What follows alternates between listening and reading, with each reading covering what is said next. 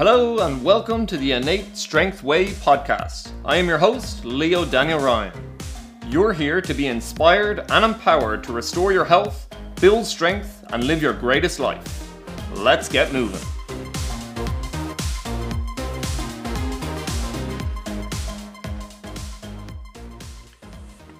Hello and welcome to episode 2 of the Innate Strength Way podcast. On today's show, we have Jason Eastwood on with us.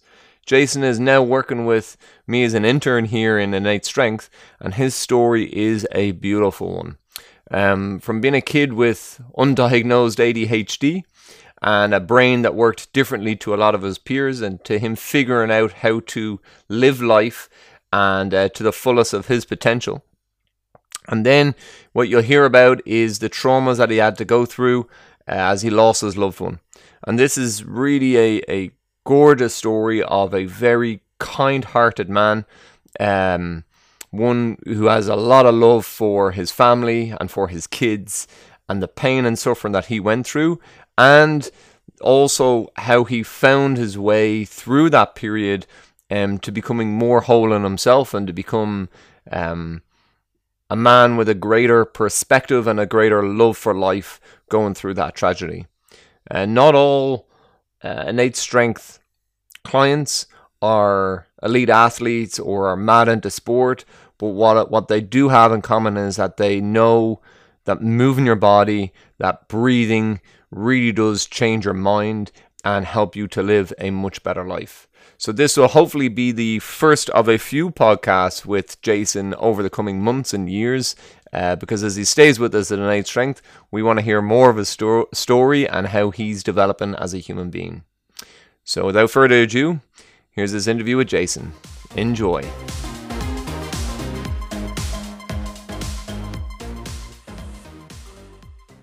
All right, Jay, you are very welcome to the Innate Strength Way podcast. Thanks for coming on. No worries. Pleasure being here. I'm very excited. Yeah, you're probably like, what am I doing on? Yeah, exactly. Why am I here? You're one of the first guests that I've interviewed, and I was explaining to you there beforehand what the point of this podcast is. I want a little bit different to what's out there. Okay. It's not just about having experts in the field out there who are giving their knowledge and insights and selling stuff. Yeah. Although I want those guys on because they've got a lot of value to add. Yeah. But I think that everybody who's on the journey to health and performance has something of value to add. Yeah. They have their own unique experience to it, don't they? There's exactly. something there that, yeah.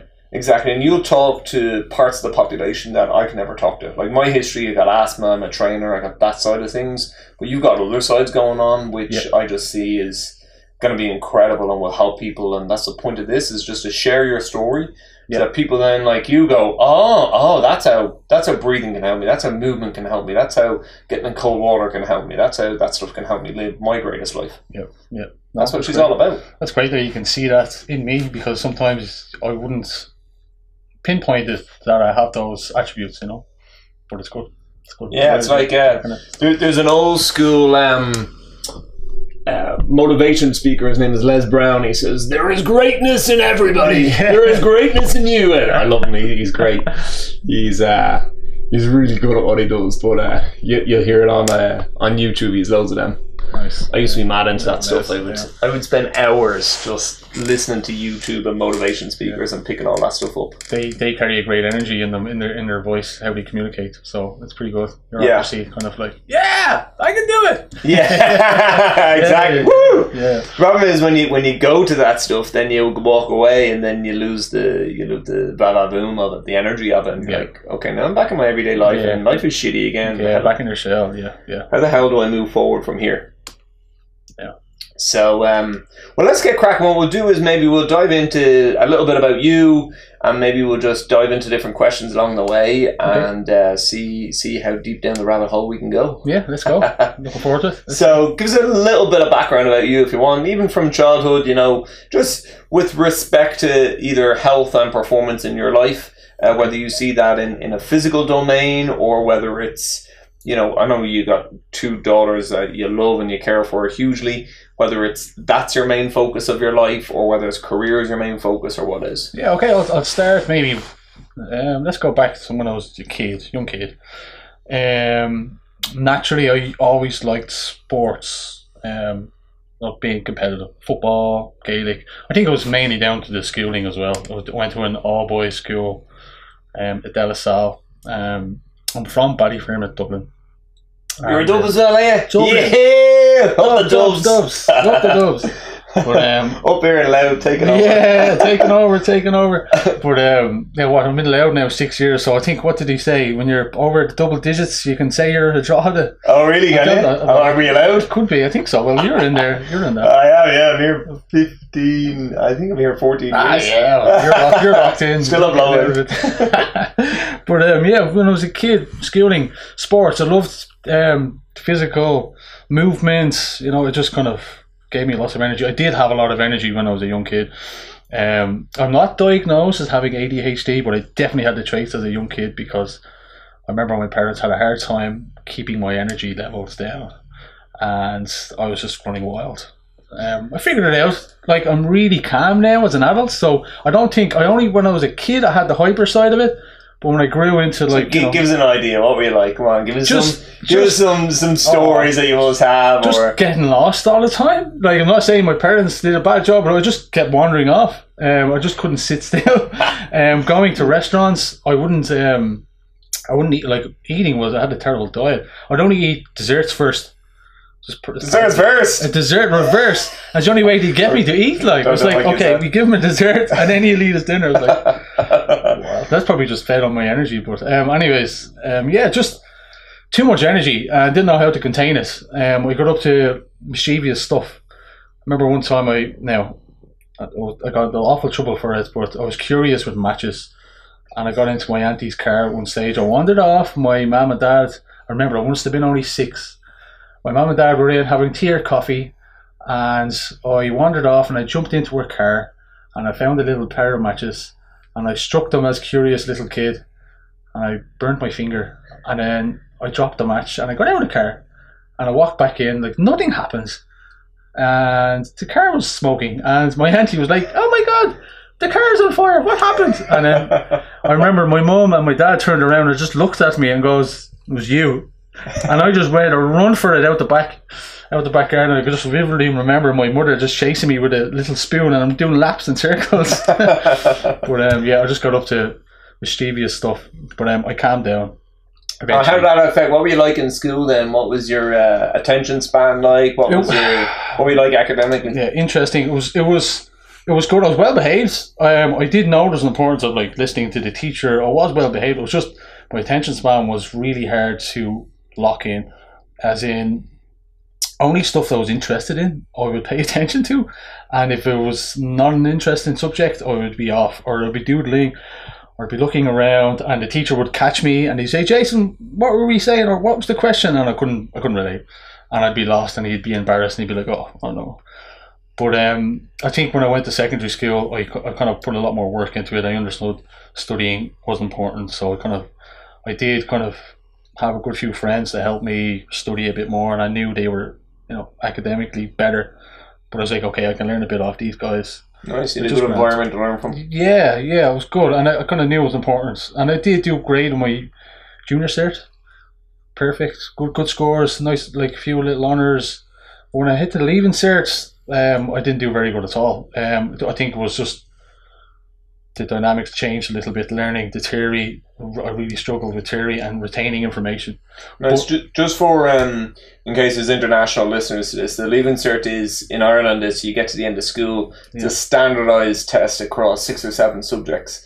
Very soak it all in, learn it all, and then spit it all out on the day. Yeah, and that would determine whether you go to, if you choose to, whether you go to university or not, depending on those results. Yeah. And the basics are Irish, English, maths, and then you've got a choice of different subjects. So you found learning for that, kind of learning off by heart, really tough, yeah? Yeah, really tough to retain all that information. Put myself under a little bit of pressure. You'd be cramming.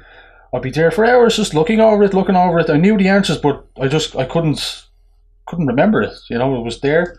It's very, very interesting the way I can't store it, but if I learn something visually or physically, I've got it down. I'm a really quick learner that way. So I was like, maybe I would have been benefited if I had a different way to be educated. But that was, you're talking maybe, 15 years ago? No more. 20 years ago?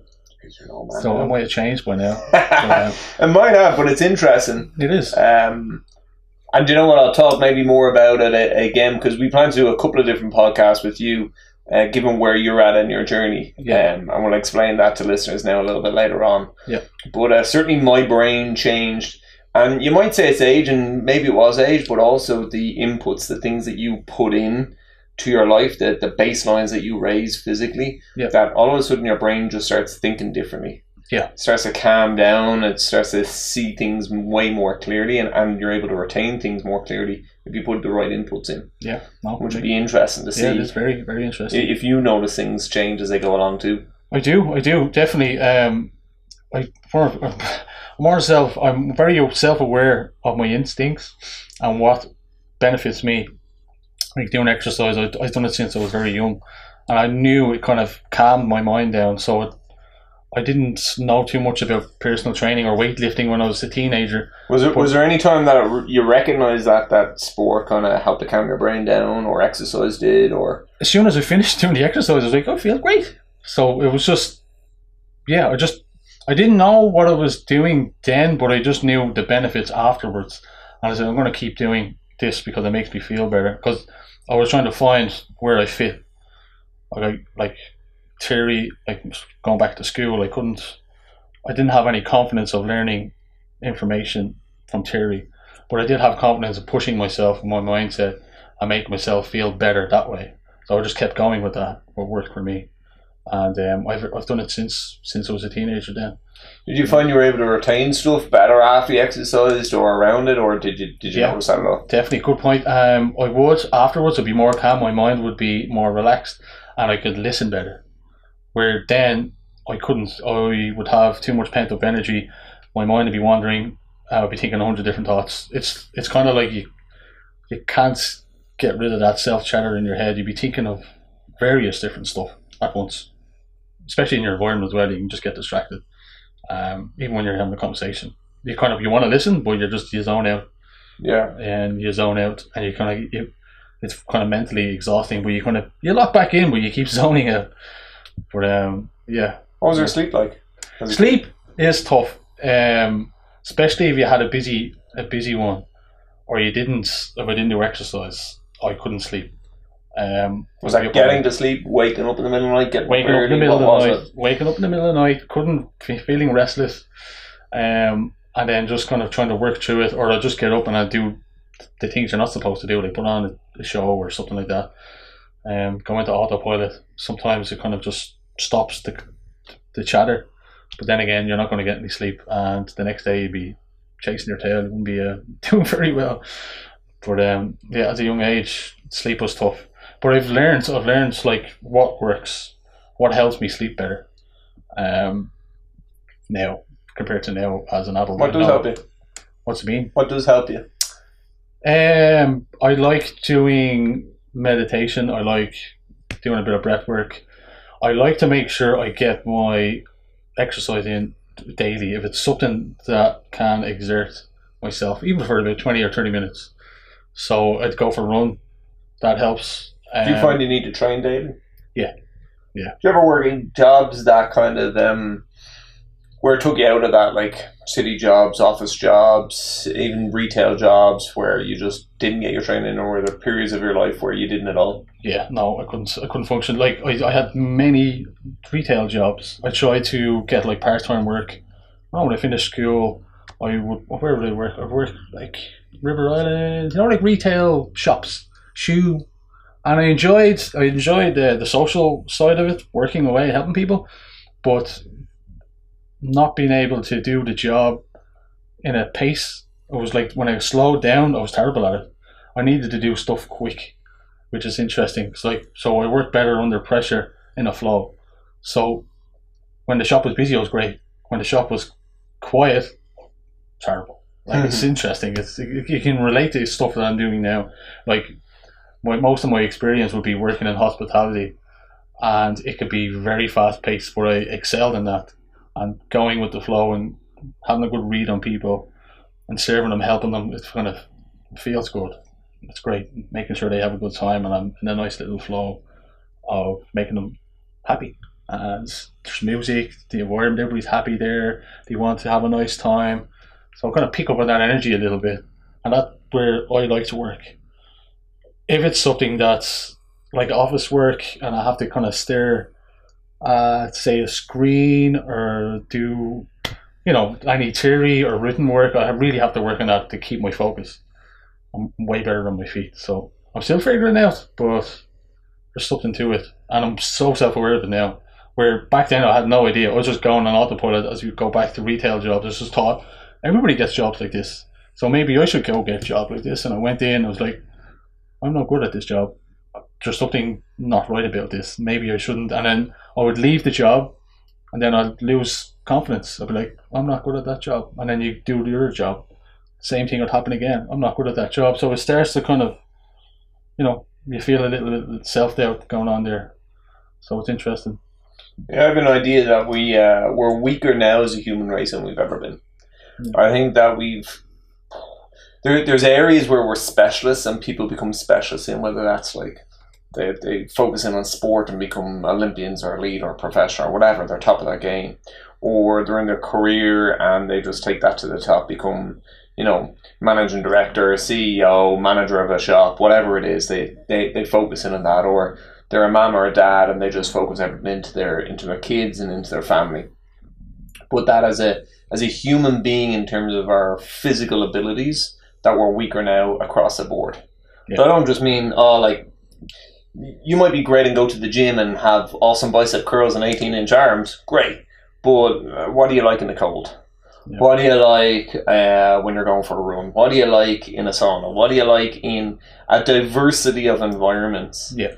And because we don't have that diversity of pursuits and pastimes, and because life takes us over so much that we don't have the time and the focus and the energy to do that, and nobody told us that we should do that, that as a human being we're weaker. And that's why, for me, that's why there's so much disease and so much illness and so much immune system problems going on and mental health problems going on. Yeah, no, I totally agree. And it makes so much sense as the way you explained that right there.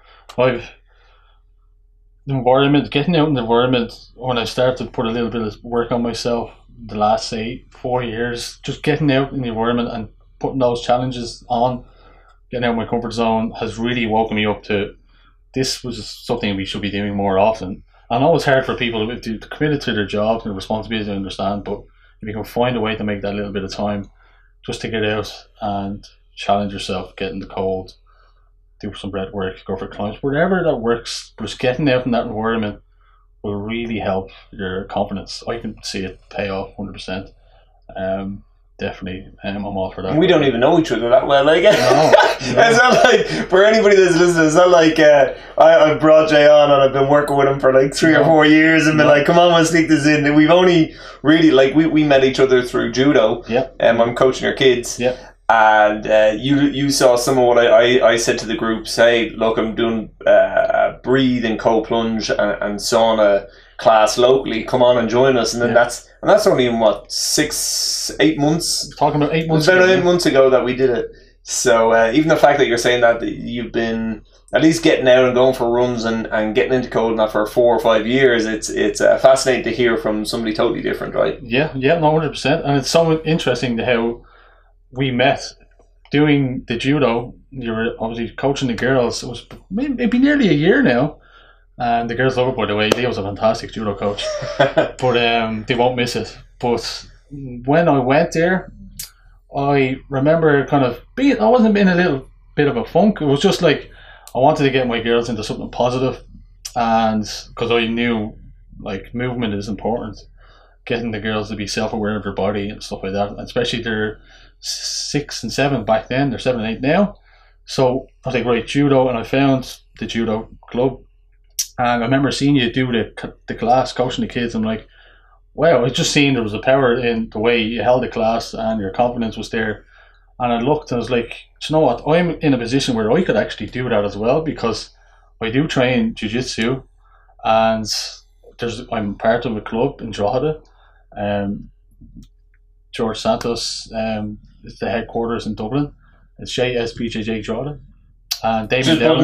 Just putting a promo out there for you guys. Yeah, just a little bit. If I say jiu-jitsu, I have to link it in. Damien Dowling is the black belt there, the professor. I had that opportunity was there, but I wasn't privy to it. Like I obviously could have asked. Damien would have said, yeah, no problem. But there was something about the way you held that class gave me a lot of self-confidence and going like, you could do that. I was like, okay. So it was like the girls enjoyed it. I loved watching the class. The parents do love watching the class as well.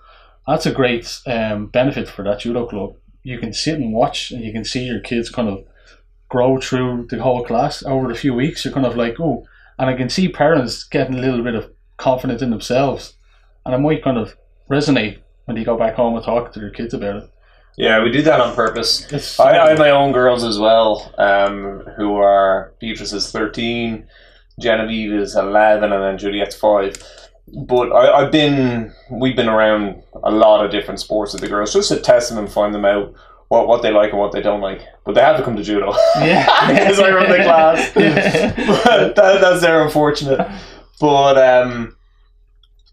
what I was saying there is to have the parents around, to have them involved, I think it's important. I think it's key to building a culture amongst the kids and amongst the parents as well, because at the end of the day, they're all going to go home, and it's what you do at home that really counts for the kids. Yeah. And if everybody gets involved and the parents gets involved, then all of a sudden the love fosters and grows, which is pretty cool as well. Great. Lovely. It's a lovely dynamic. Yeah.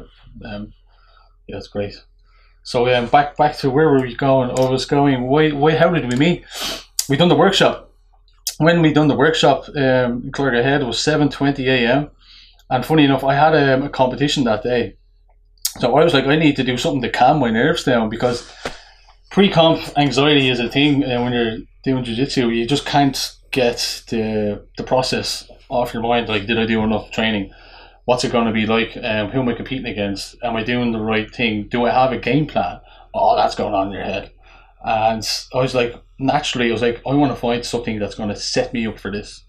And I remember you putting into the WhatsApp group of the judo club workshop. I was like, okay, I'll do that. And it's on the same day, and I was like, this is going to work out great. So I got there, we done the breath work. You introduced the breath work fantastically as well. I had lots of experience. The background made me feel more calm about it. So everybody was there. There was lots of people there. You suggested about it being the Freesbury challenge, and you were raising money for Peter House, which was like, this is all fantastic stuff. It's like great. So, to give people a background, it was I wanted to start hosting local workshops to build a community based around breathwork and cold exposure, because sea swimming has got huge, particularly since the end of the pandemic, but it's to bring that community together and the breathwork side of things, and because there is a lot of power in that. So I developed my own class, which is Breathe, Cold Plunge and Sauna. I use what I call an Inspire breathwork experience. That's kind of my amalgamation of all different sorts, but the Wim Hof method forms the basis of it. And so with that first one, I also linked in with Freesbury, because that's an event that's run in Ireland. Going back, I was at the first one back in 2019, and I'll explain more about it again, but it's getting in the sea every day of February. So when they raised money for Pieta House, it was like, okay, let's tie this all in together and get it cracking, which is where you came in, right? Yeah, great. And you could feel that energy there when we got to that place, what's the beach hut? Yeah, it was a beach hut there, Glarehead. 26 people piled into a coffee shop. There was literally room for maybe half a person more. They're like a little tin of sardines, and we just like, right, everybody on the ground, yoga mats or blankets on the ground, and just get comfortable. And we all didn't even like go, like, I think it's a bit too squashy here. It was like, no, just get down. Everyone was on board. We're doing this, which was great, and we just went into it, and it was fantastic. Was that your first breathwork experience? It was. Well, first, like held with a host like yourself. Yeah. Like I did stuff at home. Like what type of stuff did you do? I read Wim's book. I was always interested in like Wim coming up to it like a couple of years before that. I just kind of knew he was onto something with the cold exposure, but I didn't have the courage to kind of go straight in like Wim was like. So it was like, right, I'd like to build up to it. I love getting the information first and build my confidence up through it, steps. So did you dabble in the Wim Hof method before? I dabbled a little bit in the guided breathing. I read the book. Down the book, I can kind of relate with the book. Which book is a recent one? The Wim Hof Method. That one. The Wim Hof is very recent. Or Becoming the Iceman. No, the Wim Hof Method would have been out maybe 2 or 3 years ago now. Yeah, not even that. It's only about a year old, I think. I'm sure it's there somewhere. We have it in there somewhere.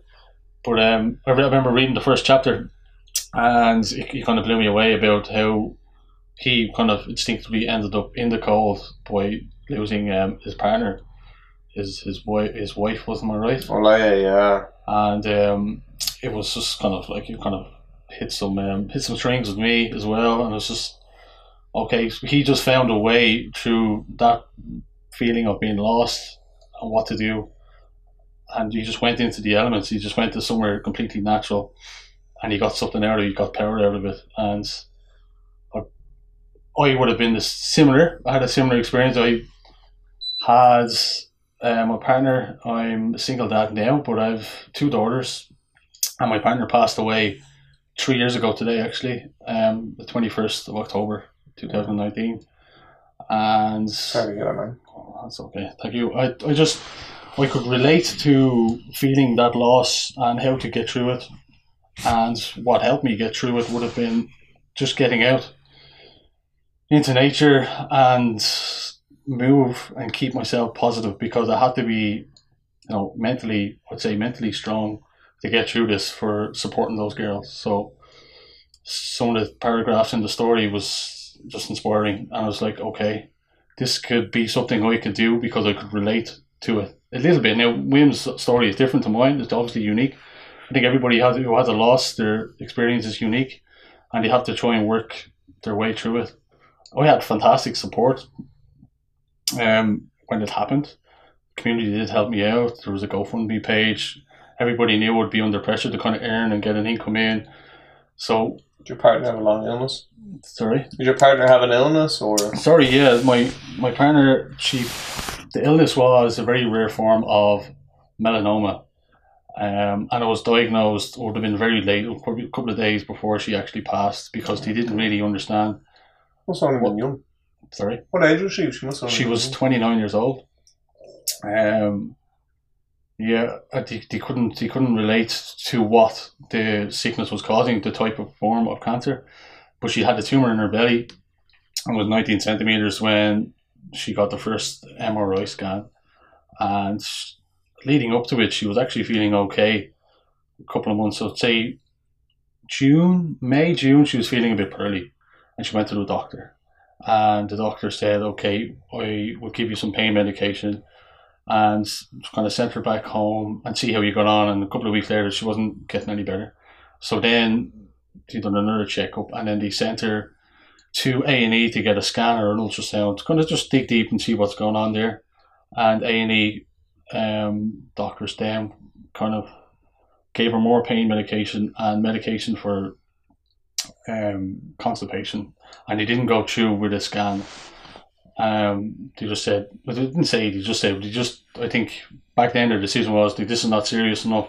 I think your symptoms are just, it's either constipation or a build-up. So they gave her medication, she went back home. She took them for a week, it wasn't getting any better again, so she went back to the doctor. It was kind of like a process of back to the doctor, back to A&E, back to the doctor. It was done 3 times. Then finally, we kind of just said, like, we're not leaving A&E until we get the scan, and then eventually we got the scan done. And then they showed a big old tumour in her tummy, 19 centimetres, and it was on the 13th of September 2019. September, October, she had no time. It was way too late. Yeah, it was very hard. It's very traumatic. Everything happened so quick, so fast. It's hard to get a hold and a grasp on it. But mainly, what we had to do, we had to make decisions kind of quick, and I had to try and support her through the process and keep her motivated. She was a little bit scared about being in hospital on her own, getting the treatment done. She was always a very anxious person. She suffered with anxiety. So I was kind of always there to help her kind of balance that out. Leanne always did say to me, I had a very calming presence, and when I was in the room with her, that she'd feel better. I didn't have to do anything, just be there. So that was one of my powers. I think I couldn't do much. I felt so helpless. But being there was just something that worked for her. And obviously, it's hard to kind of, there's so much to talk about during the whole treatment, but that's another road. I'd love to kind of get more information on it and research it myself, and probably even write about it one day, because I could think it could help out people who would ever go through treatment like that and are feeling so confused, because it's kind of like when you get diagnosed something so serious, it's like all the power kind of goes, not want to say all the power, but like you would think like you'd put the trust in the doctors and the medical system, and it could work out. But you have so many decisions to do, and is this the right thing to do? Should we go for the treatment? Should we, go get this test done, go get that test done? In the moment, I felt like, I know it's a really hard truth, but like there was nothing they could have done. In hindsight, it was like we should have been told that, and we could have spent quality time just back home taking care of each other. And she could have made a lot more plans, because what I witnessed was her going back and forth, getting certain treatments done from Laird's Hospital to Vincent's Hospital in Dublin. And it was just so manic, and we had no time to get a hold of it. And I felt like the person you really cared about and loved and her family was just slipping away so quick. And we couldn't get that decision. We couldn't make that decision because we just thought naturally the medical system and the doctors know what they're doing. They do most of the time. I'm not disregarding them, but it's just we have a choice as well. As a person, it's like you have that choice to make. What could you do? I would have loved to be able to have that conversation with Leanne. But she did say, I'm going to try whatever it takes to get better. Obviously fight for the girls, because they were so young. They were only 4 and 5 years old then. Yeah, wow. So to them, they had no idea what was going on. They did know Mammy was unwell. We brought her in a lot we brought them in a lot to visit. Leanne was all about that. She's like, let them come in, let them see me. I want them to see me. Like, obviously, they made her happy. They made her day better while she was getting treatment done. But as the effects were taking her toll on her, she couldn't really speak too much. The pain was so high. She couldn't have conversations that much. So I kind of had to manage getting them in just enough time, and then let them have a talk, and then get them out and bring them back home, and then take care of them, feed them. And then I wanted to be there with Leanne, and Leanne was there on her own. It was so hard to manage that, because we were just kind of. You say you just had to get through that time. Yeah. So are you still in that energy where it's just get through it? Because obviously you're now raising your 2 daughters. On your own, and with your family, who you said have been wonderful. But are you still in that? Have you found that you were in that mode for long? I was in it for about a year.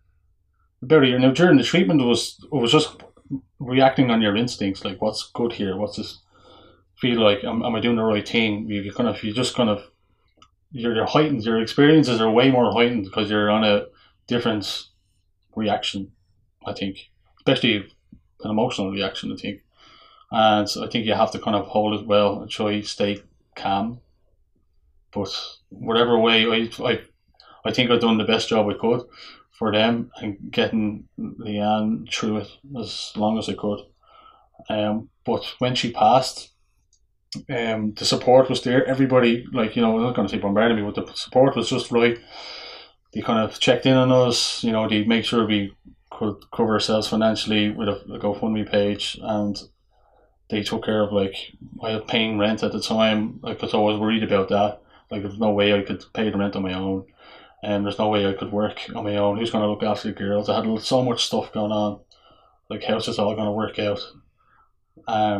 So there was a net there for a couple of years, which is great, and got me through it. It gave me that time to really just hone in and just take care of those girls, and just all my needs, which maybe, I could see it now, all my needs were out the window. I just wanted them to get through this little loss, this kind of feeling of, I wouldn't say abandonment, but it was trauma and abandonment, because they had someone there who loved them so much, and it just all of a sudden just disappeared for them. So I was kind of in that moment. I was like, am I doing the right thing? Is this right? So I had that time to kind of take care of them for a couple of years. And then as they were getting older, you could see the confidence come in, and you were working through it. We still have a bit of work to do, and we talk about it not every day, but like when they have down days, I can kind of see that something's amiss, and I kind of check in with them as much as I can. Checking in is really important, and talking about it, even myself. But now, since a couple of years have passed, I've started to notice that it's time for me now to work on me, and I knew that at the start. When she passed, I'm going to do whatever I could to make sure those girls are okay. And once I know they're starting to come through it, I'm going to put the work on me, and this is what I'm going to do for you. I said it because she couldn't speak when she passed. But I said it for her spiritually, whatever it was, there was something in that room that made me say that, and it got me through it. It got me through those 3 years. It was like an infinite promise. And I said, I'll do the work on me now. And I did, and I am doing it now. And what's happening now with me is almost unexplainable. But I know it's innate and it's unique. And I'm working on it. I'm getting through it.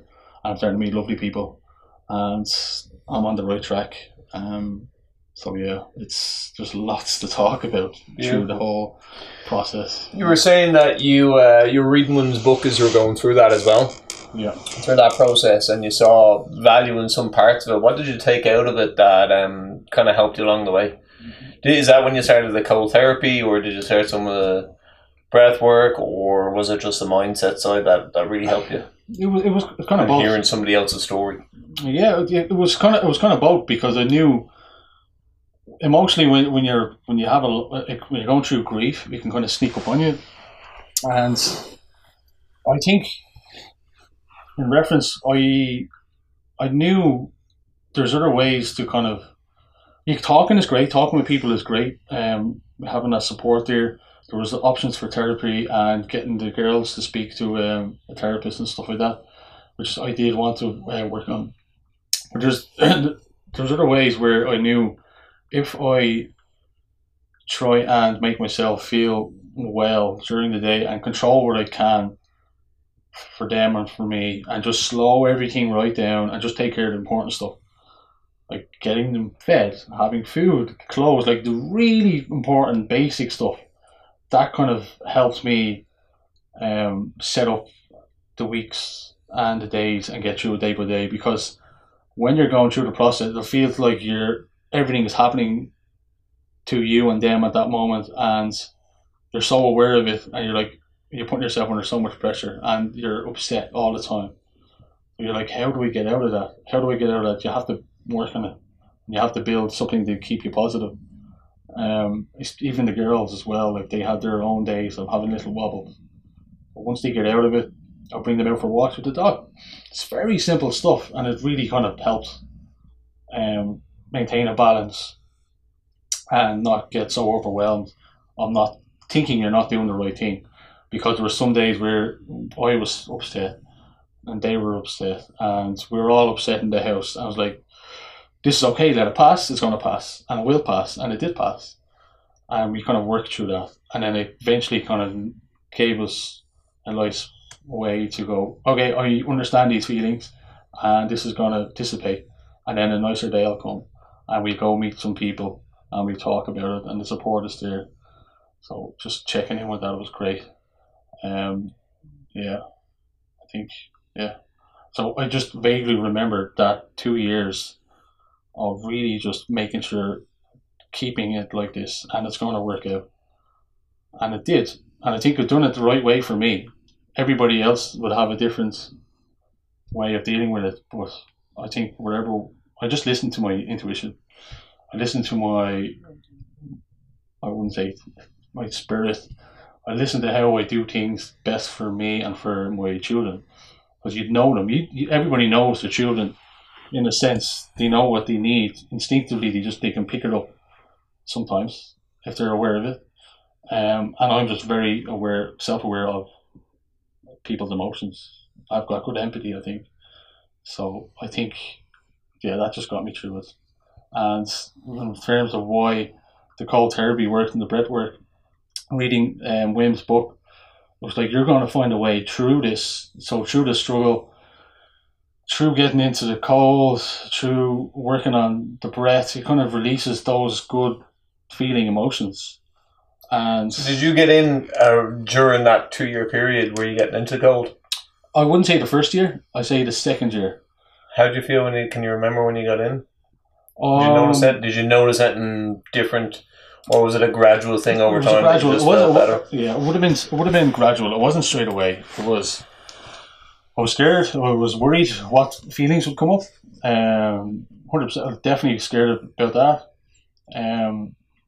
I wasn't sure it was the right thing to do, but I worked with it because I knew there was something about the way you can challenge yourself with the cold therapy, and you're waking your body up. Like, you feel alive. It's kind of wakes something up within you when you get into something cold, and I haven't put that down right yet, but it makes me think better, and it brought up a couple of feelings that I did feel them before, but they were gone when you're going through a little bout of depression and loss, and it kind of gets you back to base level, basically, or grounds you. So they say the second year in, I've done that work, and I could feel the benefits after. It really brings you back to yourself, right? Yeah. It connects you to you, connects you to nature, connects you to the people around you. Yeah. That's one of the things that, like, it's no wonder there's a lot of research going on now with cold therapy and depression, with cold therapy and trauma and breath work as well. But there's something in it, right? Yeah, there's something in it. Definitely. Whether we have the science behind it, it's not strong enough yet. But you don't need to just get in and experience it if you're in that place, and you're drawn to it. Have the courage to step up to it. And that's one of the things as well. I was just drawing to it. Like, I didn't think about it, but I just kept feeling drawn to it. I was like, just go. If it feels good, just go. And if it's working for you, just go. Just do it. It took a while to start getting into the cold showers then. They're the worst. doing cold showers. So we're doing the Coldtober challenge at the moment for October, and I much prefer getting into the sea than taking a cold shower. It's kind of harder. Whatever way the cold shower lands on you in one spot and it's freezing, it's sort of like, oh, this is way worse than getting into the sea. Well, to give you an idea, actually, it's a constant running water. Yeah. On top of you, so it's new drops of water the whole time on top of you. That's why, and if you think of your whole body like as millions of these neurons, these sensors for touch and feel and cold, all over your skin, millions and millions and millions of them. So like everyone is lit up like a light every time a drop falls on it. Whereas if you're immersed in the sea, well, they're all lit up all at once, so it's pretty hard initially, but then they're all lit up. It's fine. All the lights are on. Yeah. Instead of turning one light on and off and on and off and on and off. Yeah, you nailed it. You nailed it. Yeah. So people find it different. Like, some people love a cold shower, some people love the sea, some people love an ice bath, some people love a river. At the end of the day, it actually doesn't matter what one you do. Just do the one you're drawn to and keep coming back to it. Yeah. And get out feeling good. Yeah. That's it. That's what we want. We want to feel good. Yeah. Good. So then what about the breath work then? You, because we met then earlier on this year, you dabbled in the Wim Hof. How have you found the breath work since then? The breath work, because you went on to compete later on that day, yeah? I did, yeah. I competed that day. I felt way more zen after the breath work. I could, when you do some breath work and you go so if you do something physical and exertion, you have way more control of how you're breathing and you're aware of it. So in hindsight, I can really say if I went to compete without doing a breath work, I would get my anxiety up, obviously, and you're competing and you're going through the moment and you're grappling each other and the breath is kind of going and it's kind of stressful and you're like hemming and hawing, you're like, oh. But when I done the breath work, I was breathing through my nose, I was calm and I was more alert to what I was doing.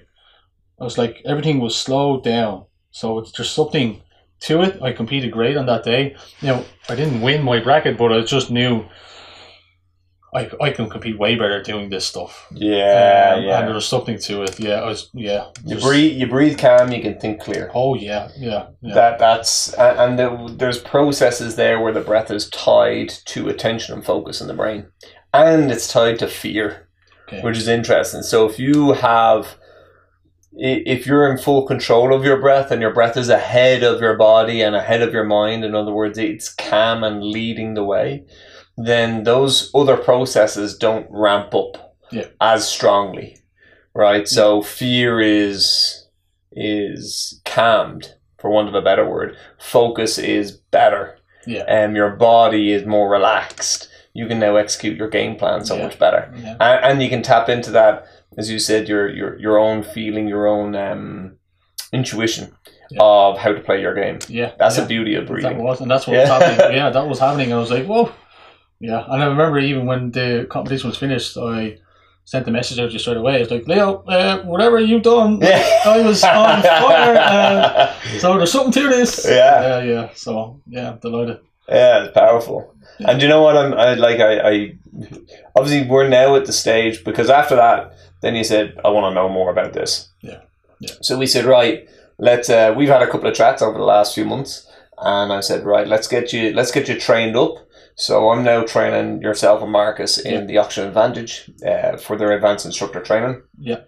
I'm going to train you along the way as well as we do that, right?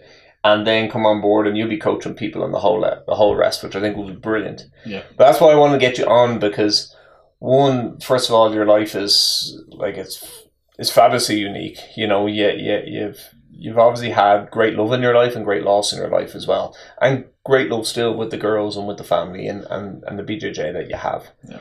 And that's something that a lot of humans experience, and can experience. You just had it very early on in life, which is tough.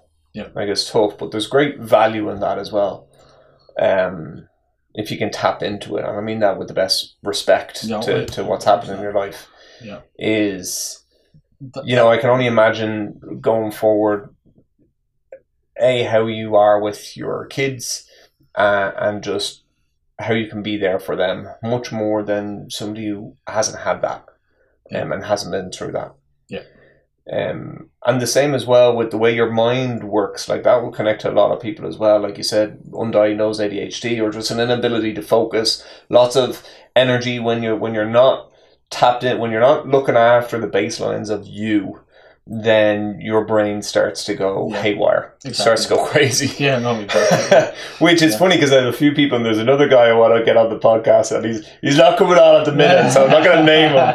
But a big shout out to him. He knows who he is. Okay. And I want to get him on because the breathing, I focus a lot on the Oxygen Advantage and the Buteyko and the Kaham breathing and the breath holding side of things with him, and he's just found it unbelievable how his thinking has changed, how his whole being has changed, and his relationships have changed with it.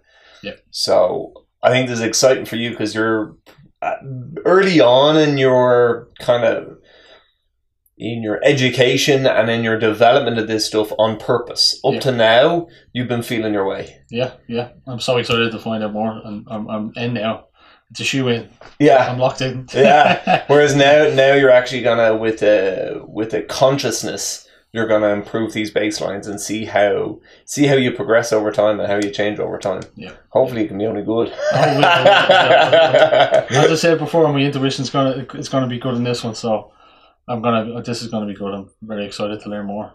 Nice. Yeah. And this is why I pulled in and got you in on one of the early podcasts, because as you go through your training, I want to down the line then go check back in with you, see how you're getting on, and then you give your insights and glean your insights, and then even a couple of years down the line, pull you in again and be like, hey, how's things going for you? Yeah, this is good. This is great. Yeah, more than happy to check in, have chats about it on my little journey. I'm hoping it'll benefit other people out there as well by hearing it. It's hard to be transparent. It's hard to talk about a loss like that, but as I said, I'm on a kind of a different level of confidence now, because I kind of have a little breakthrough, and I know my girls are doing way better, so the confidence is kind of spiking. So I would definitely love to check back in and just kind of see how I'm getting on a year down the road or 6 months down the road and see what comes from it, because it'll definitely have a bit of power for people to listen to and hopefully get through something similar. Please God it doesn't, but if there's people listening out there that you can get through it, just try and work what's good for you. Don't put so much pressure on yourself. The support, take the support, ask for help if you need it. Definitely it's all there. You just really have to try and work on yourself. Try get a bit of accountability on what is working for you and be aware of that, and it's going to get you through it day by day.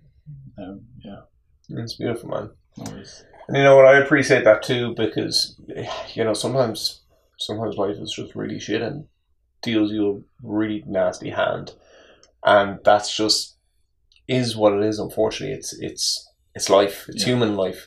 I think we all think we're going to live till we're 80, 90, 100 years of age, and the only thing that will take us is old age. But that's just, unfortunately, it's just not how life is. And for some people and in some cases, and it's like me, I say I'm blessed every day. I say I'm blessed that I have asthma, that I went through that at 19, 20, 21 years of age, because it's meant that I have these skills for life now, because I developed them so young, even though back then it was the worst thing in the world for me. In the moment. And some people don't get through that. That's a tough thing about life as well. It is. But it's interesting that you said, you just have to survive it. You have to get through it. And if that stuff is going through you, and listen to who you are, because that's what innate strength is all about. It's about tapping inside and becoming aware of what your subconscious is, what your spirit is telling you, who you are, what that's saying. That's one side of it, is becoming aware of it, and then the other side is building yourself through habits, through rituals, through practices, through experiences, to know that you can walk this path no matter how hard it is, and then eventually you can get to a stage of thriving and living what I will call a great life, which is you can deal with all of that stuff, be okay with it, and still be able to smile, still be able to find that one day.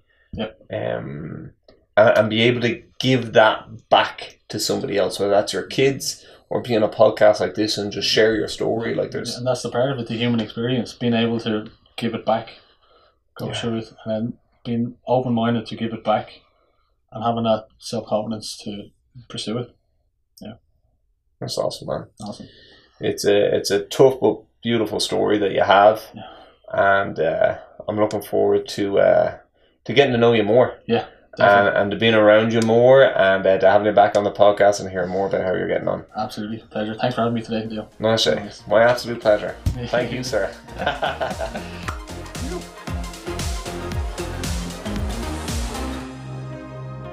Thank you for listening to today's podcast.